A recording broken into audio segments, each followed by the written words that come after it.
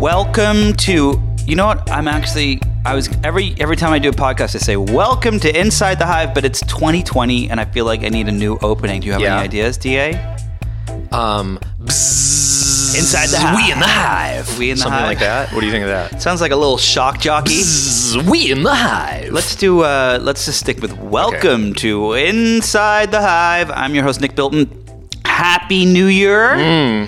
My guest today, D.A. Wallach, a biotech investor, is here to talk to me about, so I wrote a piece in Vanity Fair just at the end of the year talking about all of the crazy things that we've seen happen just in the last decade alone. So we were talking about that, and I wanted to have you on to talk about what the crazy things that will happen in biotech, healthcare, science, you name it, over the next decade or even the next year. So let's just jump right in. Yeah. So, why don't we start by talking about your article? Okay. Which is characteristically pessimistic.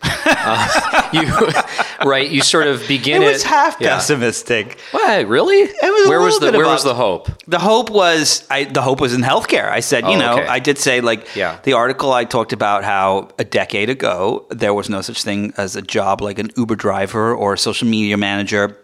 You didn't get laid on Tinder. You met people at bars and restaurants and were introduced to them. What were other things that have changed in the last 10 years? I mean, it's just countless things. You used to go to a bank to deposit checks, and your phone has become 1,000 different things in 10 years. Right.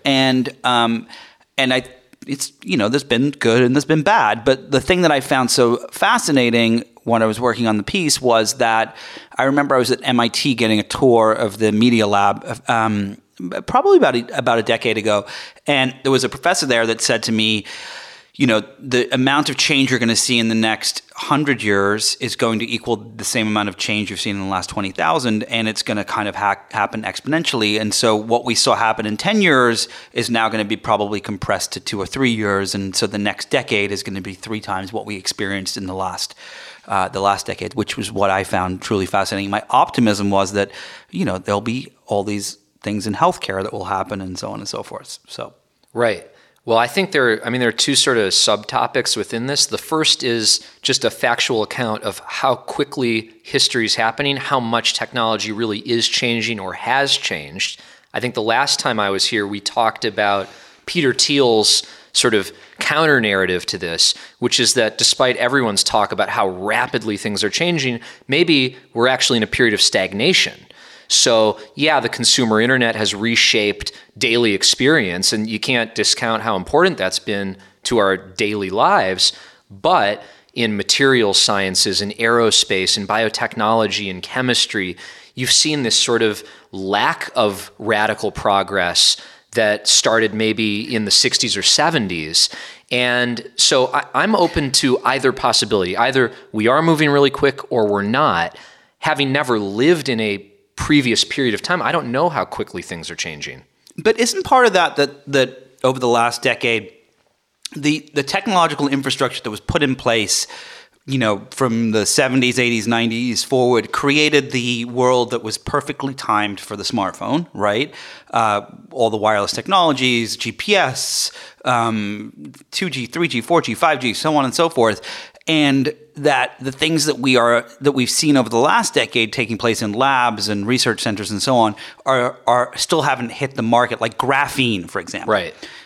I remember it's in my tennis racket. Apparently, is it? It's in your. That's tennis what they racket. say. They market it that way. So graphene's this new material that they discovered in the last decade, and it's harder than steel and lighter than Superman, and it highly conductive. Highly conductive. It can conductive underwater. It can be used in airplanes, and it can be clear for. It's all of these things, and it's this genius, unbelievable technology. And you're just now seeing it being used in commercial applications like your tennis racket, but the next generation airplane could be made with it. And so it feels like when I spend my time reading all these science papers about the things that have been invented over the last few years, it feels like those things the applications haven't been built for them. Is that right? Maybe. I kind of think that's right. And the hard question, as an investor, you live it day to day because our lifeblood is making predictions. So unlike pundits, as an investor, you got to put your money where your prediction is, right? And if you're right or you're wrong, you get paid or you lose money. So, I'll admit freely, something I 8 years ago thought was going to happen was augmented reality. I thought that by today, we would have a commercial augmented reality headset that was out there on the market. Maybe it'd be like the glasses you or I are wearing, so it wouldn't be a radical shift. A lot of people already wear glasses. Just imagine you could overlay information on the world as you looked out through them. Seems like people would like that. Now, that may still happen, as virtual reality may still happen, but they haven't happened yet. So there were a lot of people saying, this is right around the corner, all the basic building blocks are there, just wait a year or two. Zuckerberg famously spent $3 billion buying Oculus, still hasn't paid off. Now, we'll see if it does, but with some of these narratives, the timing is the hardest part. Well, the timing, I think that is the thing the realization that I had looking and covering the consumer internet over the past decade was that timing is everything. And so if you look at, let's take YouTube.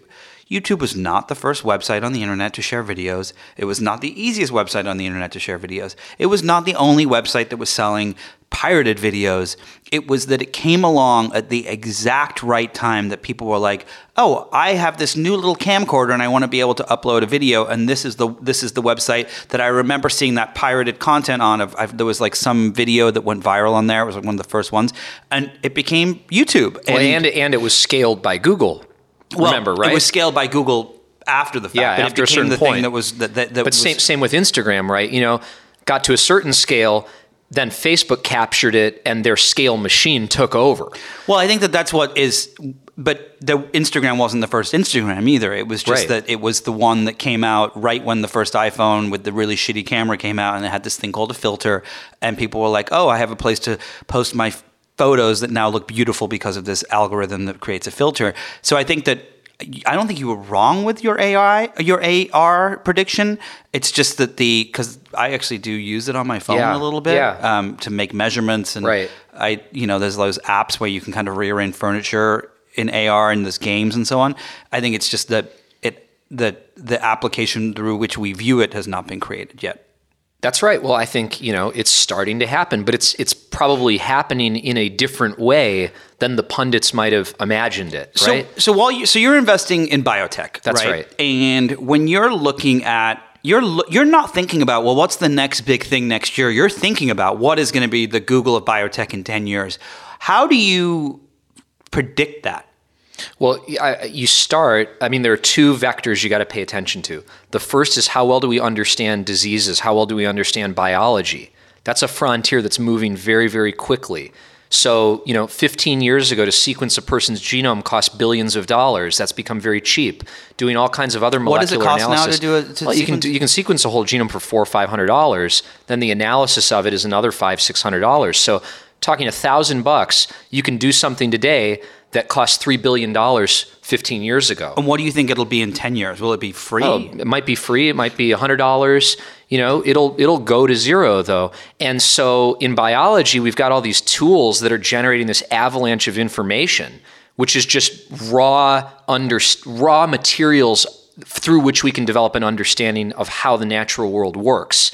Now, so that's frontier one. Do we understand how life works? We're getting much, much more knowledgeable very quickly. Then the other frontier is, what are the tools at our disposal to intervene in the workings of the natural world? And that's where one of the major breakthroughs of this decade came in CRISPR, which is this gene editing technology. So we have these two frontiers both advancing very rapidly. The understanding of what's happening in life in organisms like ourselves, and then the toolkit that we can use to go and manipulate living systems and get them to do stuff we want them to do, not that they accidentally do as a result of evolutionary history. That's major. So we're about to hit this period, or we are at this period, we are just at the very beginning of it, where using these two different vectors, you have, you're going to start to see the editing of humans, right? Well, you had the first edited human born this year. I mean, that's a major breakthrough. That's got to be one of the biggest things that happened this decade. And so do you think that over the next 10 years, you're going to start to, is that just going to become as normal as getting eyeglasses? I don't know if it's going to become normal, and the ethics that govern it have to be worked out by societies. I mean, scientists can only make the tools. They can't adjudicate how the societies ought to govern these things. But, as an example, China has now sentenced to 3 years in prison the guy who did this editing of a human baby. Because their view was, look, you sort of crossed a lot of ethical breaches when you did that, and there wasn't yet a consensus about how this should be regulated. What did the scientist edit out of this human baby? Well, he edited a gene that changes the susceptibility to HIV, so that the child who was born, in theory, would be immune to HIV. So that is an area you might expect to be relatively acceptable. If you think about human DNA editing, there are areas that are pretty clean cut in terms of ethical acceptability. You'd start by using this technology to save people from horrific diseases that are totally preventable. I mean, it's hard to defend why you would want children born with horrible stuff. What is the moral defense for not doing it? Well, the moral defense, there's this great book by this philosopher at Harvard that I think maybe we talked about once, that is called The Case Against Perfection. Yeah. And the argument of that is that so many good things about our culture have come from the sort of roulette wheel of biology. The fact that you can't choose exactly what your children are going to be like. That teaches you to love people who are different from you. The fact that sort of our society is sprinkled with randomness as a result of evolution and the way it operates without our control. You can claim that has produced a certain ethical orientation among us that is desirable. Now, I'm skeptical of that. I mean, it's possible that good things have come from what the history is, but at the same time, that doesn't mean that we have to continue that way.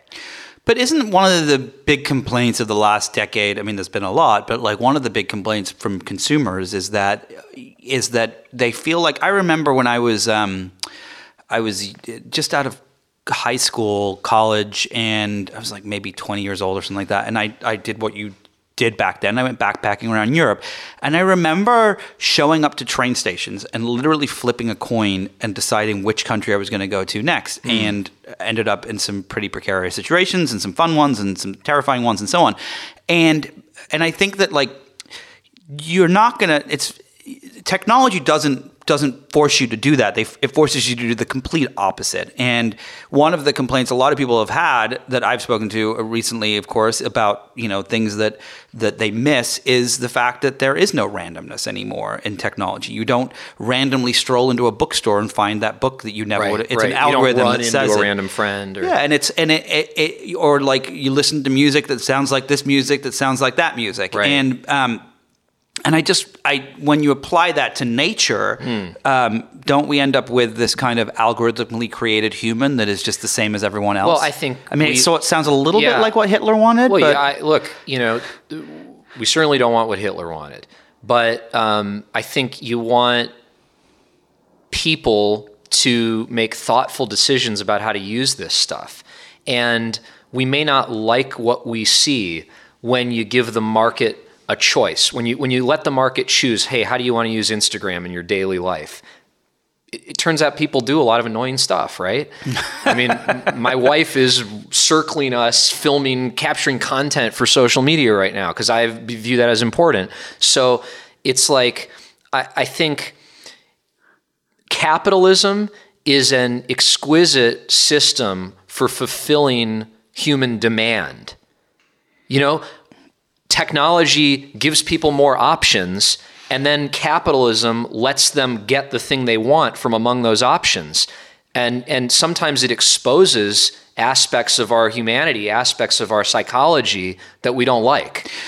One of the things that I have found, I read the New York Times when I think it was like 2004 or 5 or something like that. And then went to Vanity Fair 4 years ago, and all of those things my career kind of happened on the same path that social media was invented. Took off, yeah. It literally. And you were writing about it. And I was too. writing about it. I you remember, wrote the book on Twitter. I wrote the book on Twitter, but I remember at the times there was one day when I was the lead blogger for the Bits blog, and which is now defunct. It's I think now that's when I met you. The tech, it was a long time ago, and I remember I was so passionate about Twitter as this future for news, and I would give like talks in the newsroom about it and try to get like people. Mark Bittman, I remember, a friend of mine and I who I worked with, we sat him down and we showed him how to use Twitter, and we took other people. People would like, it was, word started to spread, like go talk to Nick and all these other guys to figure out like how to use these things and how they make sense.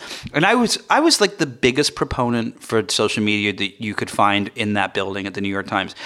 And one of the things that I didn't think about was the fact that, and ironically, as a journalist, that I do believe that free speech should have some limitations, and I don't exactly know what they are. I just, what I've experienced and seen over the last 15 years is that unmitigated free speech, where everyone is given an equal voice on the same telephone line and same platform, can lead to disaster. And I think, I don't have the answer. I'm not going to pretend to. What do you think of the Chinese approach to this? I think that, it's interesting. I know people who are based in China, who are journalists there, who who work in business there and technology and so on. And there are some of them say, it's a little terrifying, especially when you look at what they're doing to Muslims and so on. Other people someone recently argued to me that like, hey, look, I don't think the American system works. I don't think the Chinese system works, but I think it works better than the American system. I don't know if I agree with that. I'm just parlaying the thing. But what I do think, when I look at like England, for example, where I grew up, there are some rules and regulations about what you can and cannot say about someone in a public light. And while some of them I may agree with and some of them I may not, I do believe that there should be limitations. And this is coming from someone who writes words for a living. Yeah. And in the same way that you can't walk into a movie theater and yell fire because someone could get hurt, there should be limitations to what you can say online. And the reason I bring this up is because I think that there is a parallel to figuring out once you open the dam of gene editing humans, who is it to decide? And this is always the argument for the First Amendment folks. It's like, well, who gets to decide? No one, therefore, that means everyone should be able to say whatever they want. So when it comes to the gene editing aspect of society, when we move forward, who gets to decide, like, okay, well, HIV is okay, we should get rid of that, but I guess blonde hair and blue eyes is probably okay too. Well, let's start by using technology to do the best things we can do with it. Some of the challenges with what's happened in social media and the on-demand economy and all of this is that we had these new tools and maybe we were a little hasty in applying them to kind of superfluous aspects of our life. One of the great things about investing in medicine is that you can sleep at night pretty easily knowing that you're trying to point technologies at solving really big human problems. You think about your own life, one of the worst things that can possibly happen, I know you've lived through it, I've lived through it, is you have family members come down with horrible terminal illnesses, chronic diseases, whatever. All of us would benefit by having technological solutions to those problems. Why don't we direct our energy there? And a decade from now, we can then start talking about other crazy stuff we might do with this technology. And let's marginalize the people who are preoccupied with doing crazy stuff that's unnecessary. Let's put all the human capital and talent into doing stuff that's really important, that solves really big problems, that's going to alleviate suffering. And, if you do that, you're going to produce plenty of economic value too.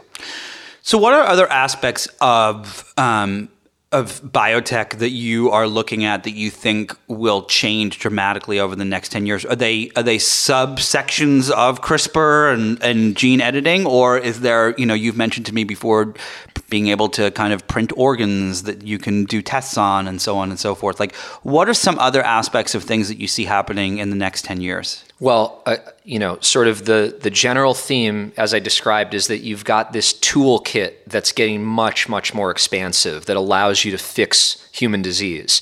And so the sorts of medications that people are developing at the cutting edge now are things like cell therapies, where you actually use a patient's own cells as a drug, One of the other milestones of the past decade was the first approval of a cancer cell therapy, where you take a patient's own immune cells out of their body, edit them with a virus, and then put them back in their body, essentially as nanorobots that are going to go and fix the cancer. I mean, we already have that today. That already exists, not as sexy to write about it as Twitter and Instagram and all this, but talk about what we've accomplished in the past decade. That's major.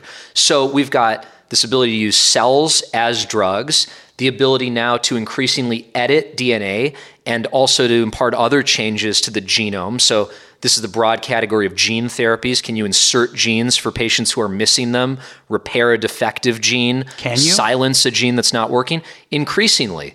And you're going to start seeing in the next few years many of these things come out onto the market and address major unmet medical needs.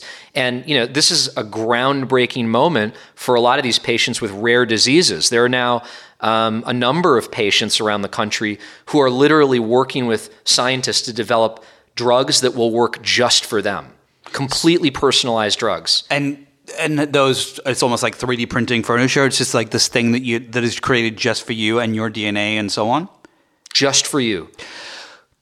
I remember one of the stories of the last year was that made the rounds towards the end of the year was the guy who created the Labradoodle, who regretted creating the Labradoodle and said it was the worst thing he'd done in his life, and it was like Frankenstein. What are the how do scientists and investors and researchers and so on think about the potential negatives that could possibly come from creating these kinds of technologies and science-related tools in the next few years? I think most of the time they don't think that much about it. Should they? Well, I think you need a diversity of thought around the table. So you need policymakers, you need philosophers, you need scientists, you need engineers, you need patients. Don't you love how I use the Labradoodle as a way into this? That's a really interesting one, because I was talking to a friend the other day who was making a very provocative argument. He was basically saying, look, people are still living in the 1800s when it comes to the way they think about dogs, almost tantamount to racism. So people who are explicitly anti-racist in a human context regularly talk about dog breeds and, this breed has this disposition and that breed has this disposition. Well, do we actually know that? Or are these just stereotypes? People who love pit bulls are always making the argument that pit bulls are stigmatized as violent, aggressive, whatever. May be the case that they're not at all relative to other dogs. So we are thinking in this sort of very racial way about dogs still. Do you want to know the what's the most vicious dog? No, what is it? Guess. What? The most vicious. The poodle? No, it's the Chihuahua. But they're so. Do we know this? This is like a scientific fact, quote unquote. Yeah. The Chihuahuas are the most, but they're little and they have little teeth, and so they can't really. They're the piranhas of dogs. Yeah, they are the piranhas of dogs. If you put a bunch of them in your house and didn't feed them, there would be no more you. Well, the other thing about dogs, right, is that they're proliferating in an evolutionary context, just like everything else. And their adaptive strategy is to endear themselves to humans. Oh yeah, completely. Their success is a result of us. So the Labradoodle guy, on the one hand, maybe it's created a really negative force for other dog taxa. Let's call it taxa because I don't want to be dog racist. But in some ways, these doodles are going to be the salvation of dogs, because the cuter dogs are to humans, the more they're going to flourish. When was the last time you saw a Labradoodle at a kill pound? It's true. You don't see them. You see pit bulls. Right. Because they got the bad stigma. When you think about it's 2020. Let's imagine for a second it's 2030, right? And let's put on your biotech investment hat here, right? What do you think we're talking about that just happened over the last decade that from a cultural standpoint is the thing that has kind of captured society? Is it science and healthcare, or is there some kind of newfangled technology, or like what? Because it feels like I remember there was a kind of I forget who it was. It was an investor that was saying a couple of years ago that the amount of technology that went into creating the smartphone took many years to create, decades even, and that the next level of technology is going to require artificial intelligence, like real, not this fake artificial intelligence that exists today, but like real artificial intelligence, and that there will be a lull in consumer technology between now and then until they can do that, right? And then new applications come out. And so a lot of people think that that the next 10 years or so, or whatever the number is going to really be applying the technologies that we have today to healthcare and you're seeing like Apple do it with the Apple Watch, and you're seeing startups around. And I'm just curious what you think, what you can predict, maybe just by guessing, of course, we don't know what it's going to be, might take place over the next 10 years. So I think what we can be certain of almost is that you're going to have this flourishing of basic technologies that creates real cures for a lot of diseases. So I think the technology part, I almost take for granted. The technology's on fire. There's a revolution happening. That's going to keep yielding amazing stuff. Now, the uncertainty, and frankly, this is where I'm a little more pessimistic, is around how we as societies are going to share that technology.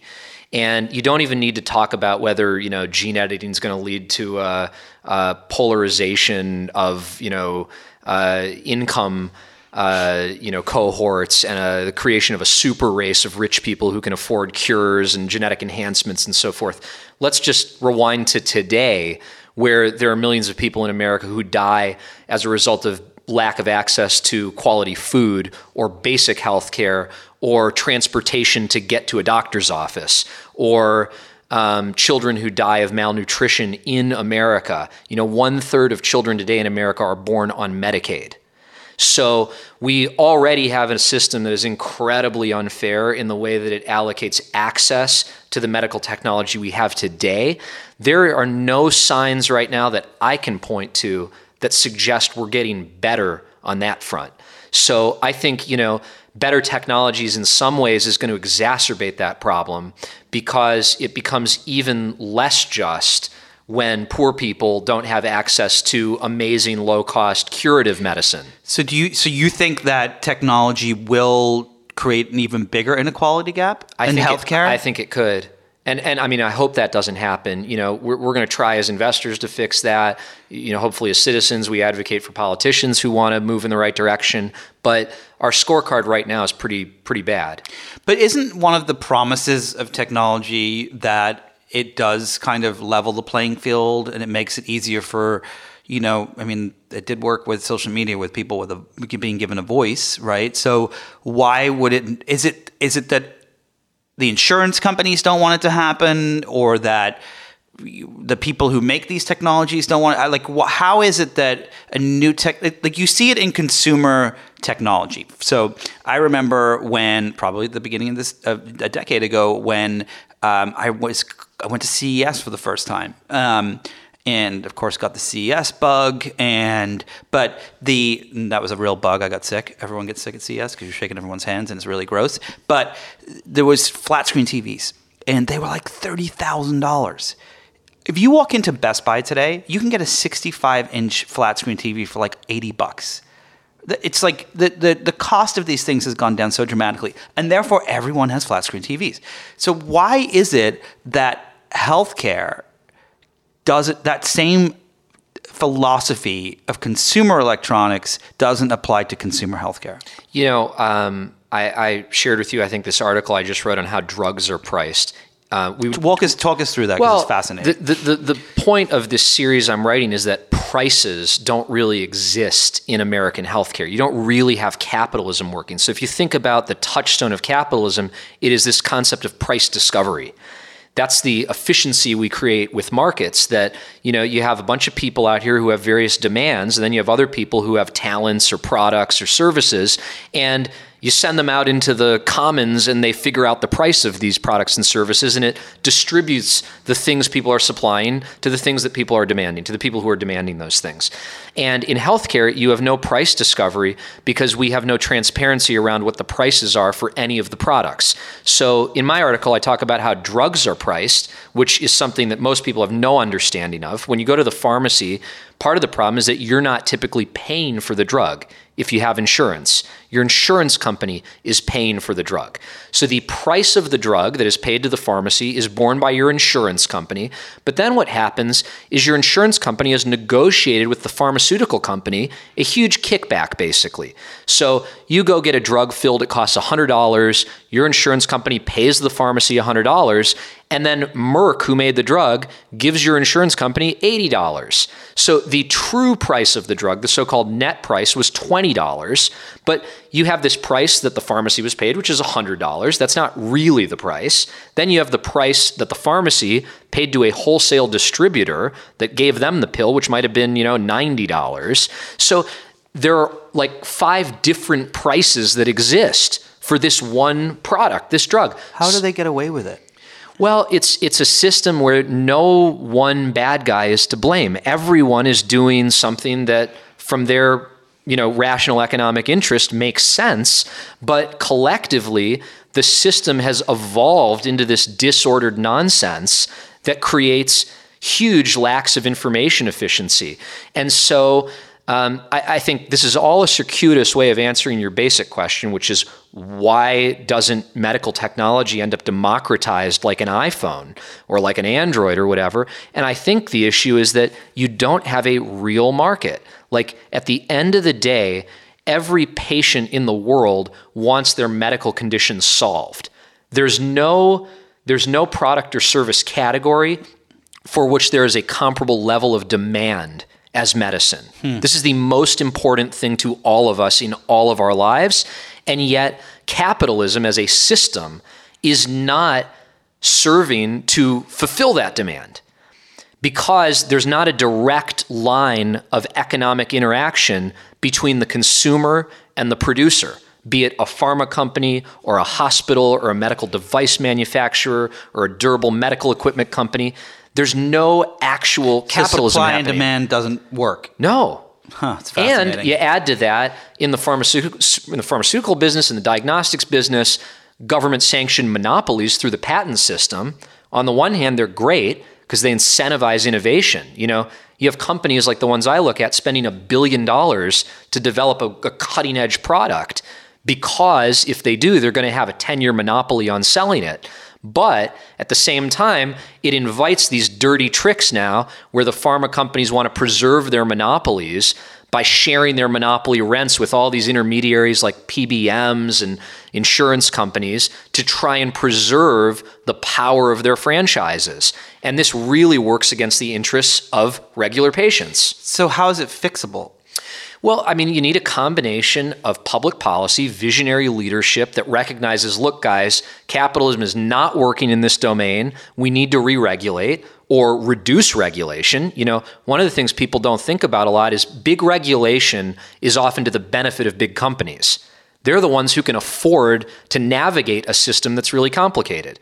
So this is one area where the sort of traditionally liberal and conservative political ideologies should actually diverge because the good thing for innovation in some ways and the good thing for consumers may be less regulation such that incumbents have a lower advantage. That's fast. So if you do take away the regulation so that the incumbents do have an advantage, then the supply and demand could actually kick in. Well, you want active capitalism. You want competition. You want a lot of innovation and you want a lot of competition around price and you want consumers to have real choice between different products out there that are trying to serve their demand. If you have a disease, you should look at the 3 pills that are available and say, I want the cheap one if it does the exact same thing. And if it's cheaper and everyone chooses it, it should take the market share. Right now, these monopoly powers essentially determine their own market share. So should we as consumers be excited by the fact that companies like Apple are getting on into the edges of healthcare with, diagnostics and so on and so forth. And they've talked a little bit about how, because it means that it's a new entrant to that market that could help deregulate it. I think so. I mean, look, I think what we really want we want new companies that are going to replace the big companies, the big old companies, right? So, why are Apple and Amazon and Google looking at healthcare? Because they're so big that it's hard to find another market where they could actually generate meaningful growth relative to their current size. Healthcare is the biggest one. It's the biggest industry. Trillions. Trillions. You're spending $3.5 trillion a year in the U.S. I think the target should be on the backs of hospitals. The hospitals in our systems are really the ones that are sucking up all the costs. They're monopolies. They control local geographies. Their prices keep going up. They can't figure out how to generate efficiencies. But no one wants to be mad at doctors and hospitals. Everyone wants to point the finger at insurance companies, at pharma companies. The bad guys from a cost standpoint are really these hospitals. And it's a political gridlock because you figure healthcare is employing 10% of the U.S. population. You got a big hospital in every congressional district.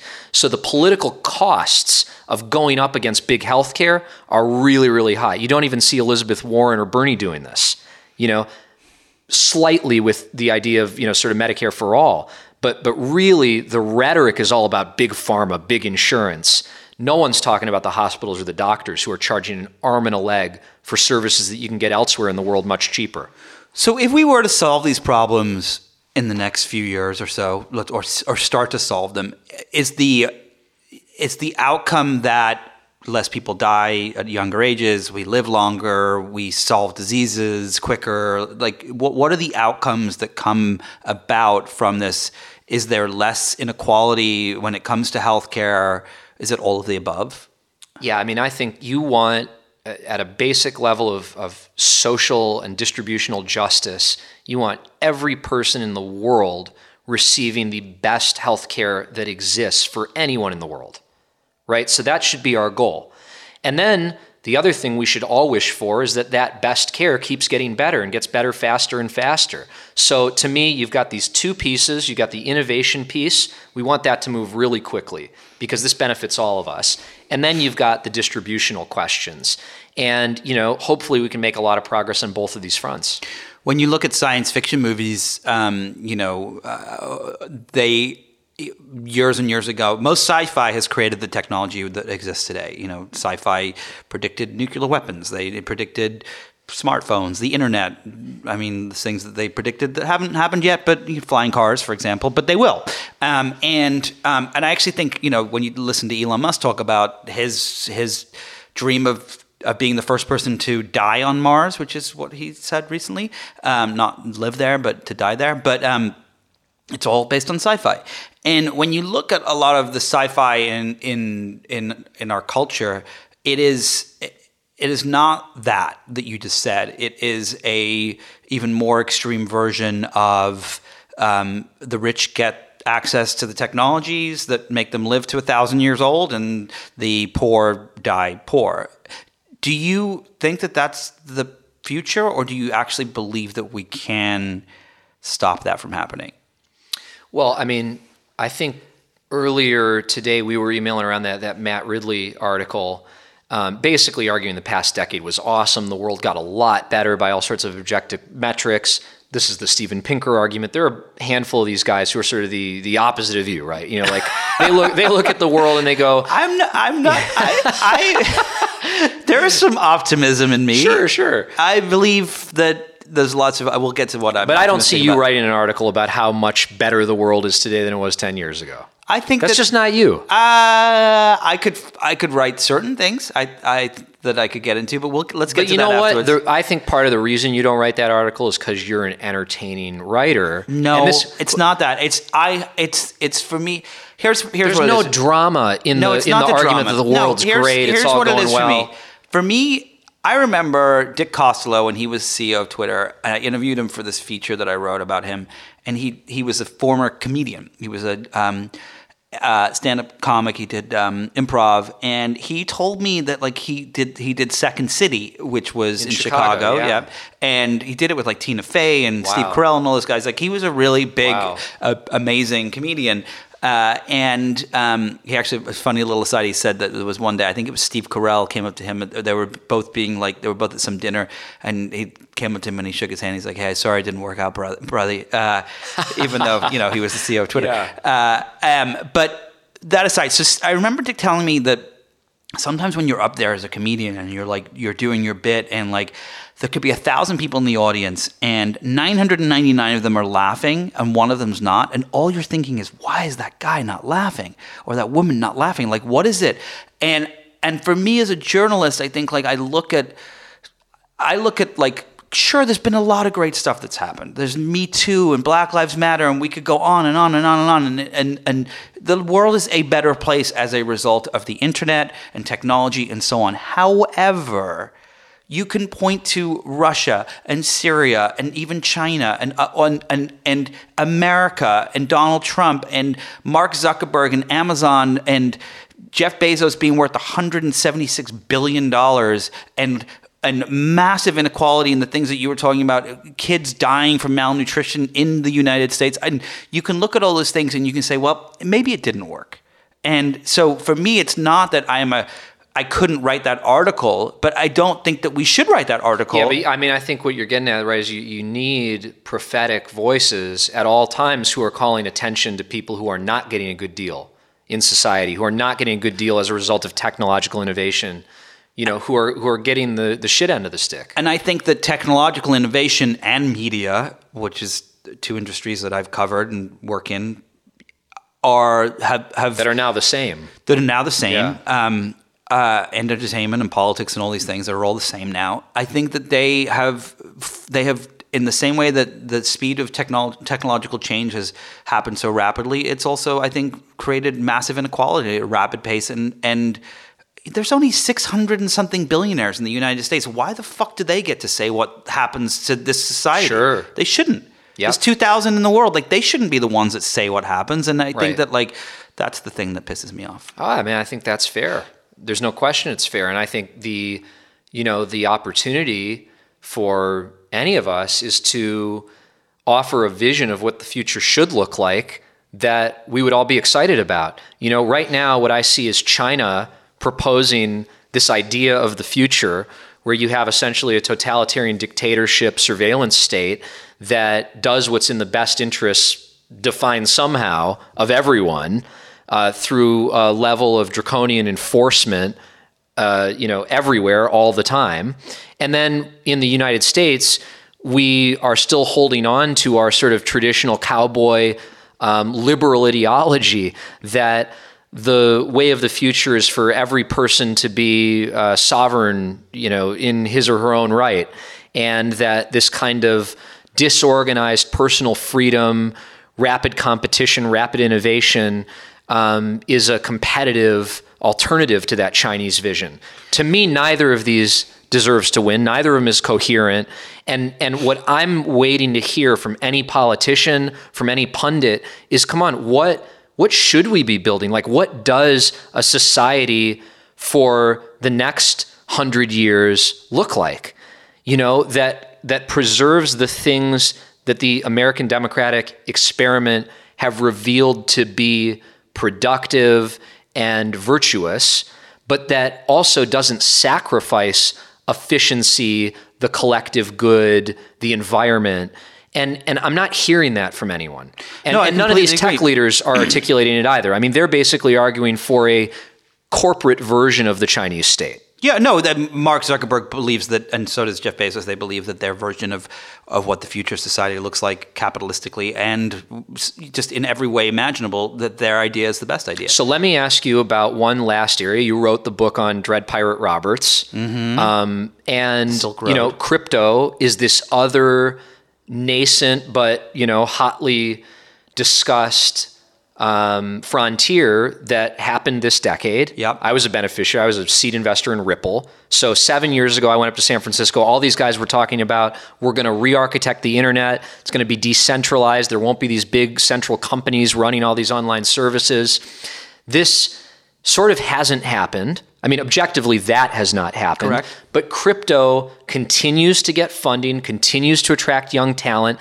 You saw Jack Dorsey write on Twitter, a few weeks ago, this kind of proposal for a vision of Twitter in the future based on Stephen Wolfram's proposal to Congress that Twitter essentially, or Facebook, reinvent themselves as almost agnostic platforms for content curation with a sort of menu of different algorithms. Yep. And Jack Dorsey said, that's the right vision. Twitter's going to try and do it. We're going to try and decentralize Twitter and build this new version of internet media. Is that exciting to you? Do you think he means it? Do you think that's a vision we should pursue? I think he means it. I think Dorsey is fascinated by crypto. He's always been he once told me that, in his mind, there are two things that make society run, and one of them is communication and the other is currency. And he runs two companies that do both. And he believes that eventually they will merge together. And his vision was that you would one day walk into a restaurant and pay by saying, "I'm at Nick Bilton," rather than, or "I'm at D.A. Wallach," or you don't even say it, but that's how you pay. You pay through, and it's the same thing, like your Twitter. And I think that you're starting to kind of see that happen. I mean, still so hard to split the bill, isn't it? Yeah. It's frustrating. But you're starting to see that happen. I mean, look, I think Apple Pay via text message is fascinating. It is such a simple Venmo. I remember when I first wrote about Venmo, and I forget the guy's name who started it, but he was telling me that his vision was that you would walk into a restaurant, you would walk out, and they would know who you were, and you would just give them permission to charge you and a 20% tip or whatever it is. And I think, and that's the way it works with Uber essentially. Like, those things are happening on a consumer level. I think that my theory is that the reason that Bitcoin and crypto has not worked is because it's in America. It is trying to disrupt the dollar, and the dollar is currently the currency for now. I mean, we don't know how much longer that's going to last, but it is currently the currency with which the world operates. And you've got this other thing that's trying to disrupt that. And I think that where Jack Dorsey is correct is that when you look at a market like Africa, where you have all these different currencies that are all trying to work across borders and this, that, and the other, and you have a billion plus people that are going to get. There's only in Africa right now. There are only 300 million people with smartphones, and it is that the UN believes that by I think 2025 or something like that, it'll be up to 800 million. I mean, this is a lot of people that are going to come online within the next 5 years or so. And when they do, I think the cryptocurrency in Africa could change the way. Well, this is what work. Fred Wilson from Union Square Ventures, who has a lot of bets in crypto, but very smart venture capitalist, sent out an email a couple days ago with his predictions for the decade. He said he thinks China is going to be the first country to really embrace digitizing the currency, that they'll move into a sort of state-controlled, decentralized version of the Chinese currency, and that this will lead to a digitization of the financial markets that will be a competitive advantage vis-a-vis the United States, Europe, elsewhere, and probably lay the foundation for a sort of geopolitical dominance in places like China or Southeast Asia. And I think there's a real possibility of that. What you're talking about in some ways seems like almost a foregone conclusion. Yeah. And so maybe one optimistic view is that, the sort of crypto community, with its unbridled enthusiasm for the possibilities of the future, is the most exciting community right now. Like, these folks are really trying to figure out what should succeed capitalist centralized states, and that's incredibly ambitious. on the one hand, maybe they were too early. Well, I was going to say, I think on the one hand, to bring it back to the beginning, like maybe it's AR and they just got the date wrong. Well, it could be both, right? I mean, maybe, and let's go to the smartest guy, Zuckerberg. Of course, he's got Libra and Oculus and is thinking about all this, and he's got a very long view of history, right? And he wants to be world emperor in some way. So, you got to take seriously the bets that people like that are making, who have effectively no financial restrictions, enormous global reach. I think we could easily be moving into this era of crypto and AR and virtual reality. One of the hazards as an investor or a pundit is to call the loss prematurely, right? And you or I could easily look back at the past years and say, oh, these techno-utopian idiots, they were so wrong about crypto, AR, VR, whatever. Maybe those things are just 30-year transformations, and, they've only just gotten started. All right, so let's just bring this to a conclusion with a little fun here. It's 2030. You just came over for an automatic cappuccino from my automatic cappuccino machine in 2030 that exists, or maybe I'm still making them by hand. Who knows? What does the world look like? What did you take a driverless car here? Did you take a flying car here? Did you? Is Elon Musk up on Mars and we're like, he's live streaming his morning Mars run? Like, are we gene editing our children? Like, what does the world look like? Well, I mean, if this VR thing happens, I didn't even come over here, right? We're both in our pods, right? In our adult amniotic sacs, hooked up to IVs, taking, longevity supplements, and we're, it's kind of the Matrix. I think the more catalyzing vision of 2030 might be one in which not a lot has changed. In some ways that would be a tragedy. We're just spending more time in our smartphones. Oh my! I don't think smartphones are going to exist. Hopefully hopefully this is going away. Like, I saw you have those AirPod Pros. Yeah. Man, I tried those the other day. They're pretty sick. No, the AirPod Pros are pretty amazing. You can have a conference call, like literally standing on a freeway, and it blocks out. It's amazing. I mean, blocks out the noise. Let's say we are just that and the Apple glasses and the watch, no smartphone, and we're living longer. If you get cancer, you don't die. It's harder not to get fat and get heart disease because there's just like more cheap, delicious shit everywhere. It's genetically modified, cheap, delicious shit. I mean, what I want GMO food that tastes like candy bars but is really, really healthy. That sounds pretty epic. And I want a pill that lets you eat garbage and remain healthy. I mean, I'm all for convenience. Do you mean they could make gluttony. Genetically modified broccoli that tastes like dark chocolate? I mean, that'd be pretty cool. I wish they used the modifications to do that and not just like improve agronomic traits that I don't care about. I don't care if this is like slightly more pest resistant so some farmer can eke out a couple more cents on it. I think we just came up with a new business idea. Will you fund, if I figure out how to make broccoli that tastes like dark chocolate, would you fund that? 100%. And as I always remind Liz, and I'm going to remind her about our future baby, depending on her genetic variants, I have the mutation that lets me taste this disgusting chemical that's in broccoli and cabbage and a few other greens. So if you have this... You have that. I have it. So you can't eat broccoli? Oh, I mean, it's disgusting. What does it do? Does it taste like sour milk? It just tastes disgusting. I can't even... There's no other disgusting that it's like. Wow. And if you don't have this, you don't taste the disgusting thing. So, I mean, I'd love to eat tomatoes and broccoli and eggplant and all the stuff I don't eat. So, So you could create the genetic mutation to make it taste like chocolate. That'd be amazing. I mean, if we could get that, I'd be eating a lot of broccoli. I want that. I mean, I think the future, in short, is like AR broccoli and AR and no broccoli, smartphones. No smartphones, and like living to what age?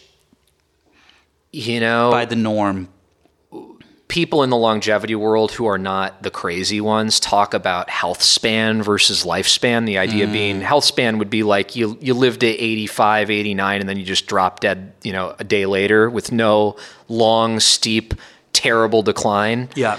That's what we should be trying to get to. I mean, I don't know that we're going to push out the maximum human lifespan all that much. We might, but if all of us just lived as long as these centenarians who are going to 105, 110, smoking cigarettes at 106, drinking whiskey, The thing I love about these centenarians is that every single article, it's like the secret to how I lived to 106, and every single one is different. Like, I ate a lot of broccoli. I smoked cigarettes. I never ran in my entire life. I watched TV. I had sex 17 times a day. Like, it's just good genes. It's just good genes. Yeah, it's good genes, and we're all going to figure out how to squeeze as much life out of our potential as possible. So that'd be a good thing. All right, I'm going to give you mine. All right, it's 10 years from now. We're sitting here, and I think that most cars have... we're still alive in your vision of the future? There hasn't been a nuclear apocalypse? All right, so there hasn't been a nuclear blast, although it could happen. Yeah. Most cars are driverless, and I think that there will be certain downtown areas in certain cities where you are not allowed to operate vehicles that are not driverless.